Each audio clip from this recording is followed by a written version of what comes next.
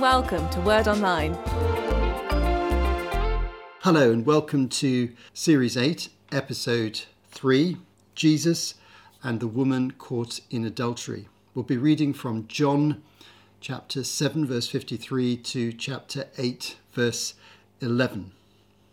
Those of you who are following these series through will know that we've made a big transition during the last few series in the story of Jesus. Series 6 brought to conclusion a very long part of the gospel narrative, which told, for the most part, the story of everything Jesus did working in and around Galilee for many months and some years. You don't know the exact time, but anywhere up to 3 years of working in and around Galilee. From Series 3 to Series 6, we've seen some remarkable, amazing stories, huge crowds, great miracles, a tremendous process of gathering disciples, appointing apostles, sending them around Galilee in pairs. And so the story has continued dramatically in Galilee. But then in Series 7, which we recently finished, we saw a major transition take place as Jesus prepared his disciples to move away from Galilee and to focus their attention on a journey to Jerusalem, which would ultimately culminate in Jesus suffering, dying, and rising again from the dead after a major confrontation with the religious authorities and the Roman rulers. So Series 7 describes that transition, and Luke is very clear in explaining that Jesus set himself the task of travelling towards Jerusalem. Now, then we turn to John's Gospel, and we remembered that John tells the story from a slightly different angle. As far as we can tell, John is the last writer. He has before him the other Gospels, and he quite deliberately doesn't repeat many things that they've said, but he adds in other material and eyewitness testimony concerning different parts of Jesus' ministry, and he's particularly interested in what happens in and around Jerusalem. So much of John's Gospel is taken up with episodes of events that happen in Jerusalem that aren't actually recorded in the other Gospels. So this makes for a fascinating addition to the wonderful story of the life of Jesus. We're in the middle of one of those major visits to Jerusalem, very significant visits that Jesus made. And if we look at it from the point of view of Luke and Matthew and Mark following Luke, we see that Jesus is focusing much more on Jerusalem and will eventually end up dying there and rising again there. That's their main narrative framework. But John adds in the fact that in the meantime, as Jesus is travelling south, he makes occasional visits to Jerusalem, to different events in Jerusalem that are really quite brief visits. And these are all adding to the creative tension in the narrative between Jesus and the religious authorities, whose opposition to him is hardening and becoming more determined as time goes on.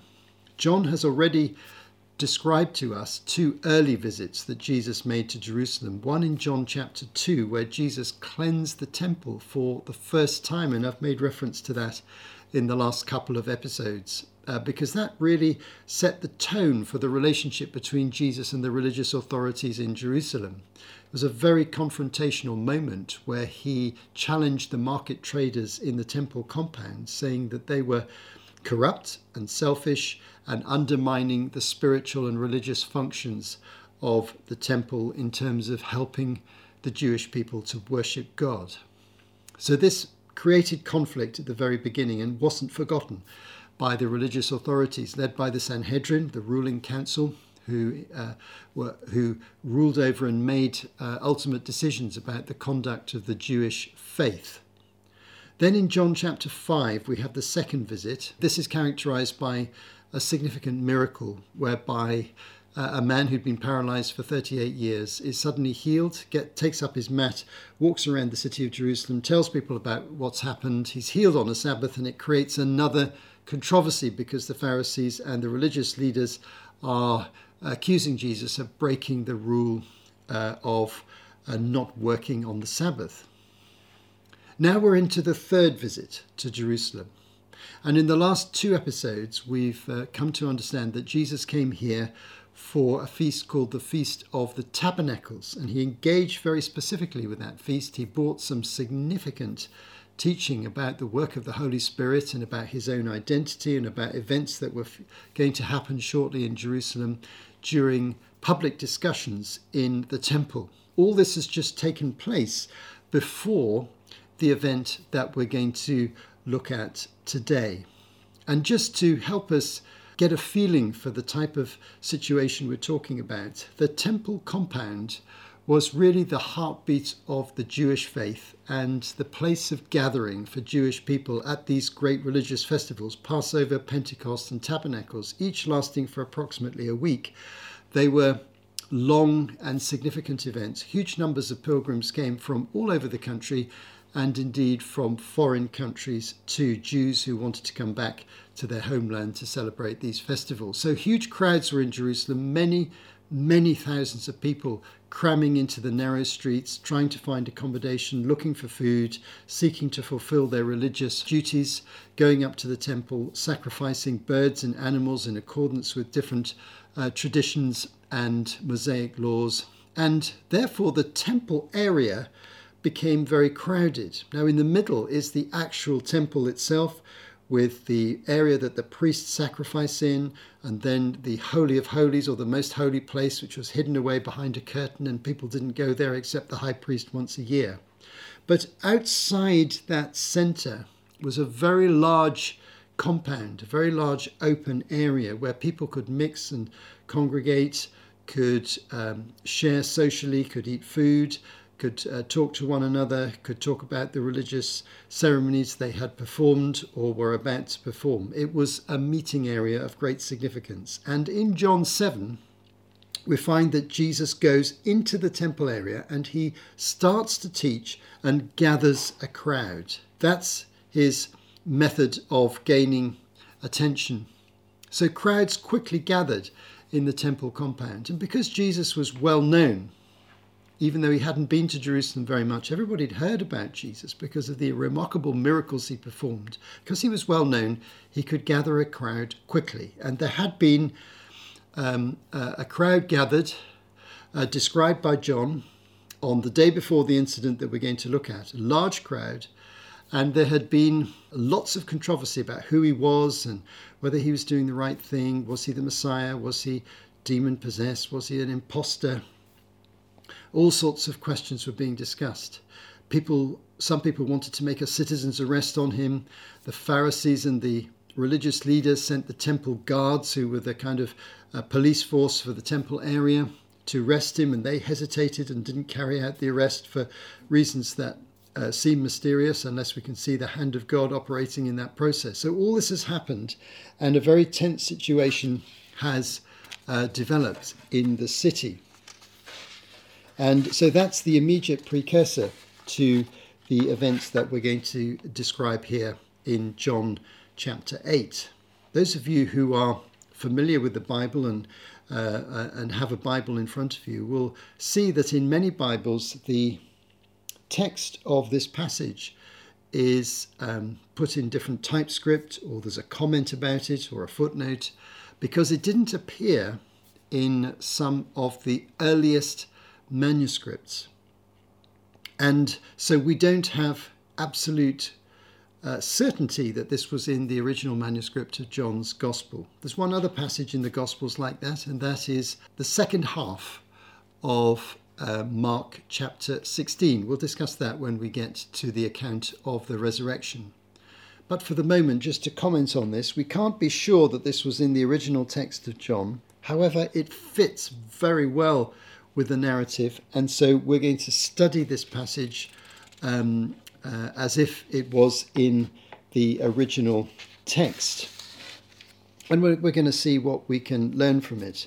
The least that can be said of it is that it authoritatively represents a strong tradition of something that Jesus did that was added in, but it might have been in earlier manuscripts too. Let's read this passage, which starts at the very end of John 7 verse 53 through to John 8 verse 11. Then they all went home, but Jesus went to the Mount of Olives. At dawn, he appeared again in the temple courts, where all the people gathered around him, and he sat down to teach them. The teachers of the law and the Pharisees brought in a woman caught in adultery. They made her stand before the group and said to Jesus, "Teacher, this woman was caught in the act of adultery. In the law, Moses commanded us to stone such women. Now, what do you say?" They were using this question as a trap in order to have a basis for accusing him. But Jesus bent down and started to write on the ground with his finger. When they kept on questioning him, he straightened up and said to them, "Let any one of you who is without sin be the first to throw a stone at her." Again he stooped down and wrote on the ground. At this, those who heard began to go away one at a time, the older ones first, until only Jesus was left, with a woman still standing there. Jesus straightened up and asked her, "Woman, where are they? Has no one condemned you?" "No one, sir," she said. "Then neither do I condemn you," Jesus declared. "Go now and leave your life of sin." The crowd that had been gathering around Jesus the previous day, as described in chapter 7 of John's Gospel, had gone home, and Jesus chose to stay on the Mount of Olives, which is a small hill right next to the city of Jerusalem, within easy walking distance. You go out of the gate of the city, down a small valley, and up the other side, and you get a lovely view just looking over the city of Jerusalem. Jesus had some place to stay there, and we will find Jesus using the Mount of Olives as a place to rest and stay during the final week of his life when he's in Jerusalem again. So he's very close to the city, and he goes straight back at the very earliest opportunity into the temple, right there at dawn at the very beginning of the day, bearing in mind that all throughout the day the temple was extremely busy during the Feast of Tabernacles, which is the time we're talking about. People coming in and out of the city. There were religious processions such as the one that I described in the last episode, with the carrying of water in big water containers. And so it was a busy time. And very quickly, Jesus is teaching again. He's gathering a crowd. But this time, something completely different happens. The previous day, Jesus seems to be in control of events, and he's initiating the conversations all the way through the day, as we saw in the last episode. But here, it appears that something suddenly happens that was not anticipated by Jesus in the direct sense. A trap is being set for him. Something very dramatic happens. So if you can imagine in your mind's eye that Jesus is there in the temple compound, there are literally thousands of people going in and out of the temple all the time, and probably hundreds of people gathered around him because he was such a fascinating character, and everybody was talking about him in the city, and people would have been talking during the evening about what happened the day before in the temple. So his presence there was known.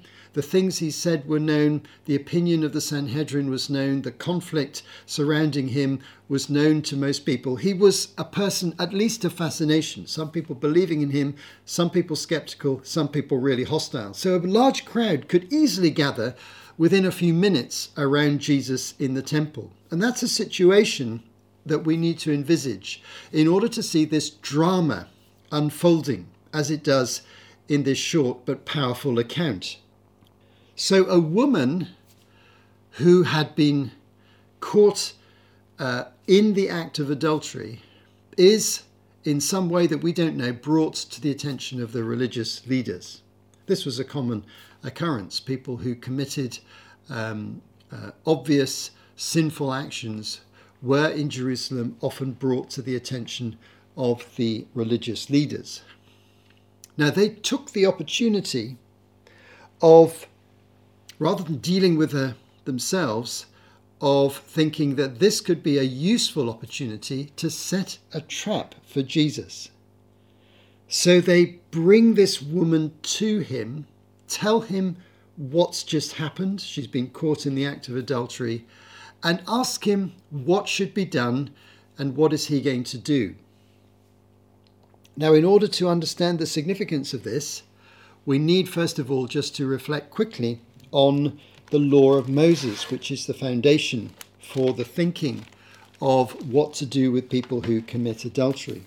The first thing to say is that in the law of Moses, the central commands, the 10 Commandments or the Decalogue, are the foundation of everything else.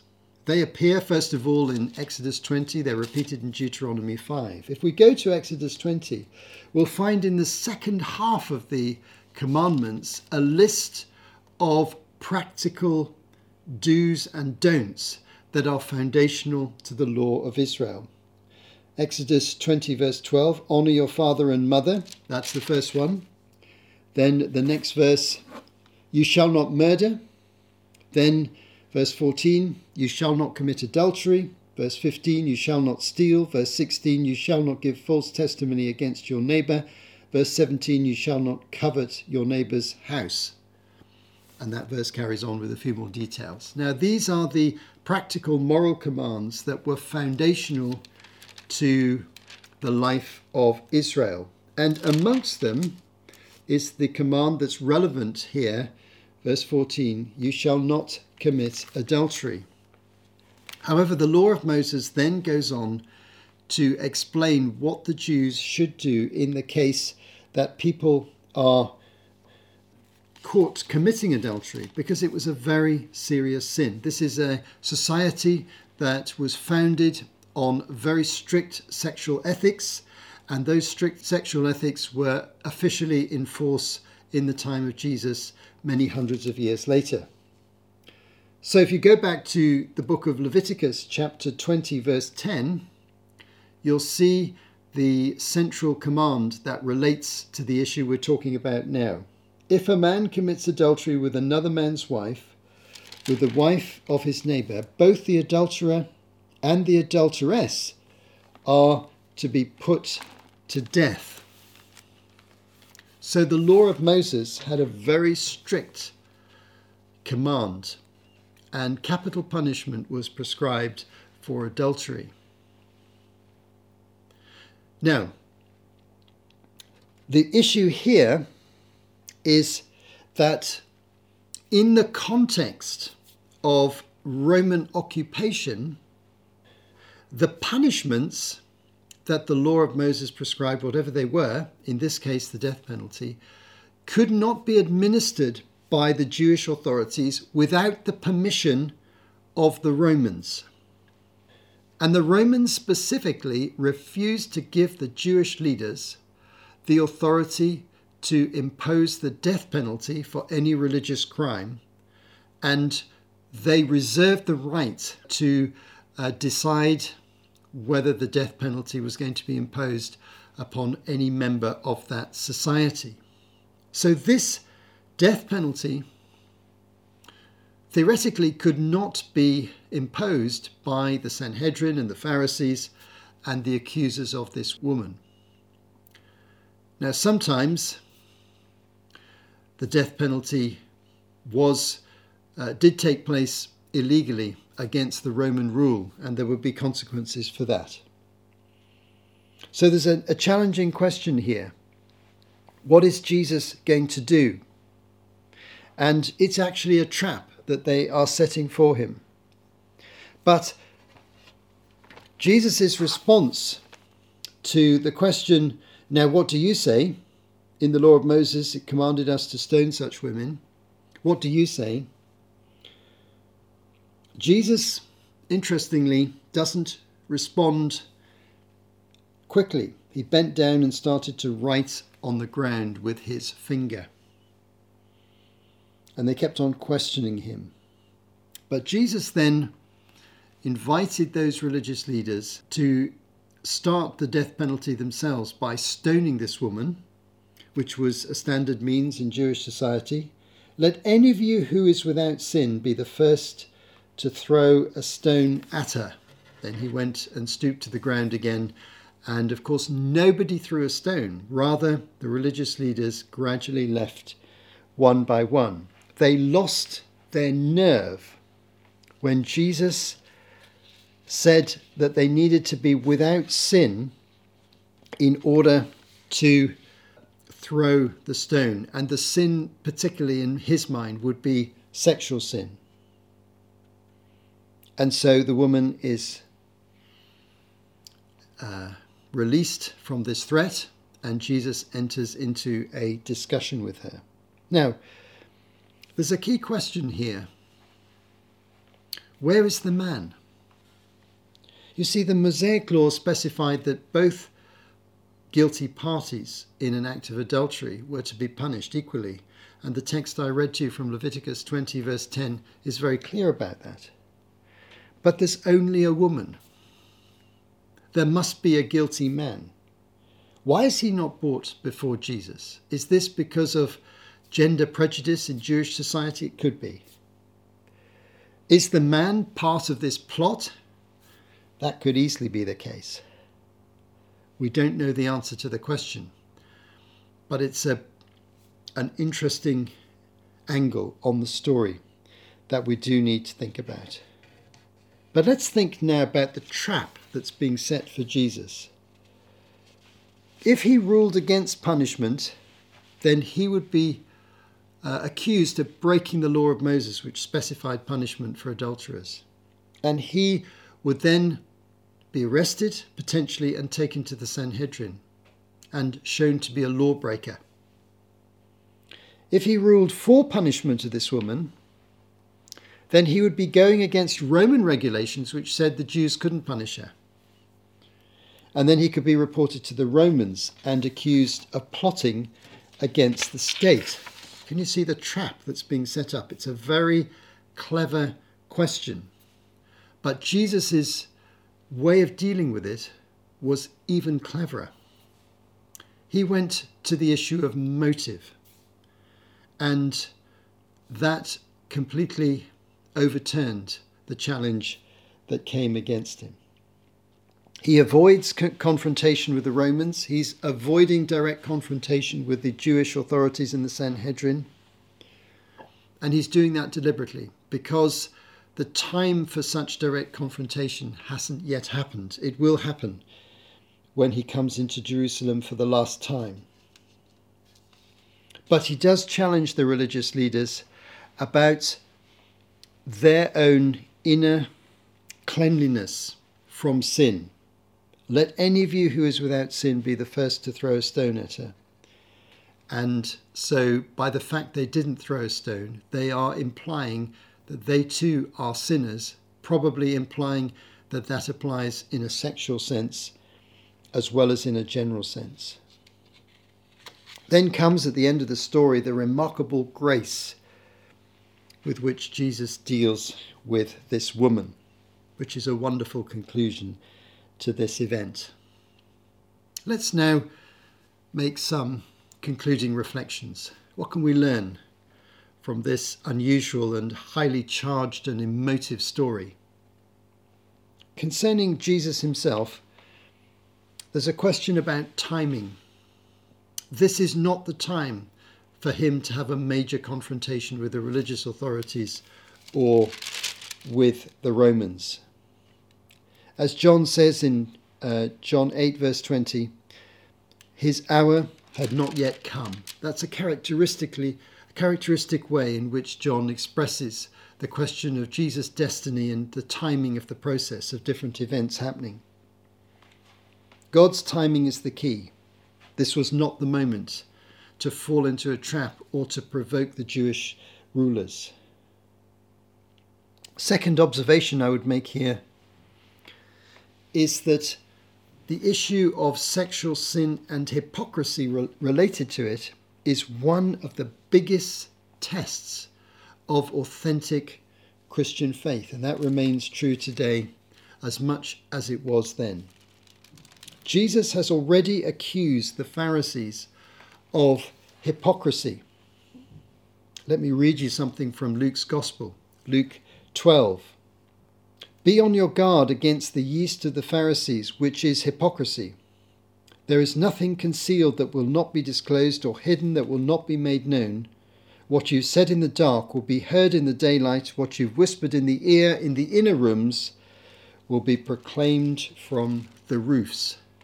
So he describes the Pharisees as being hypocritical, saying one thing and doing another. There's an application of this made in the Gospels towards money, apparently giving a lot of money away, but being very greedy to get as much money for themselves as they can. There's an implication here that this could also be applied to sexual conduct and sexual ethics and sexual attitudes, because it's in the area of sexuality that Jesus challenges them. If you are without sin, why don't you cast the first stone? A constant challenge for the integrity of the church in every age is sexual integrity. This has never changed throughout the centuries, and it's an issue that is implied by this particular passage, and one in which Jesus is categorically clear in his teaching on the Sermon on the Mount, where he describes lustful attitudes as being powerful realities of sin that have a similar reality to the actual sin of physical sex outside of marriage. Now let's think in conclusion a little bit about this woman. There are two messages that Jesus gives to her. First of all, he says, "Neither do I condemn you." And secondly says, "Go and leave your life of sin." Now, these two statements beautifully capture the heart of the Christian gospel. When people are found out to have failed in life, to have sinned, to have got things wrong, we're not here as Christians to condemn people. Absolutely. Far from it. We know that we've been on the same journey as those people. And we want to follow the attitude of Jesus, where grace is shown to the people who have made mistakes and fallen into sin, like this woman. But on the other hand, Jesus is quite clear about the future.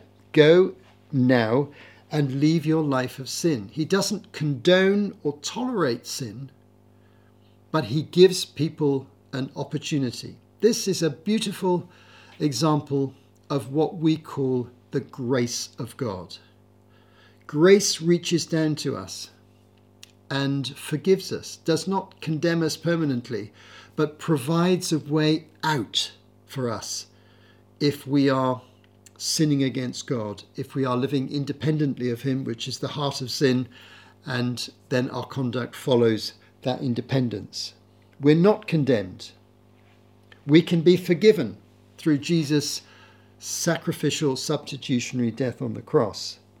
But we are called to live a different kind of a life. And he called this woman to live a different kind of a life. And he said, don't go back and do what you've done just recently. Live a different life and start again. That is a beautiful example of the offer of the Christian gospel. A way out from the terrible failures of our life, and a call to live differently by the power of the Holy Spirit living within us as we become believers. And so this amazing passage has a lot of things to teach us. It's a moving and a powerful story that shows the incredible wisdom of Jesus, but it also shows the incredible grace of God towards us who have failed and made a mess of our lives and are given a chance to start life again in the power of the Spirit as disciples of Jesus. You have been listening to Martin Charlesworth for Word Online. To find out more, visit wordonline.org.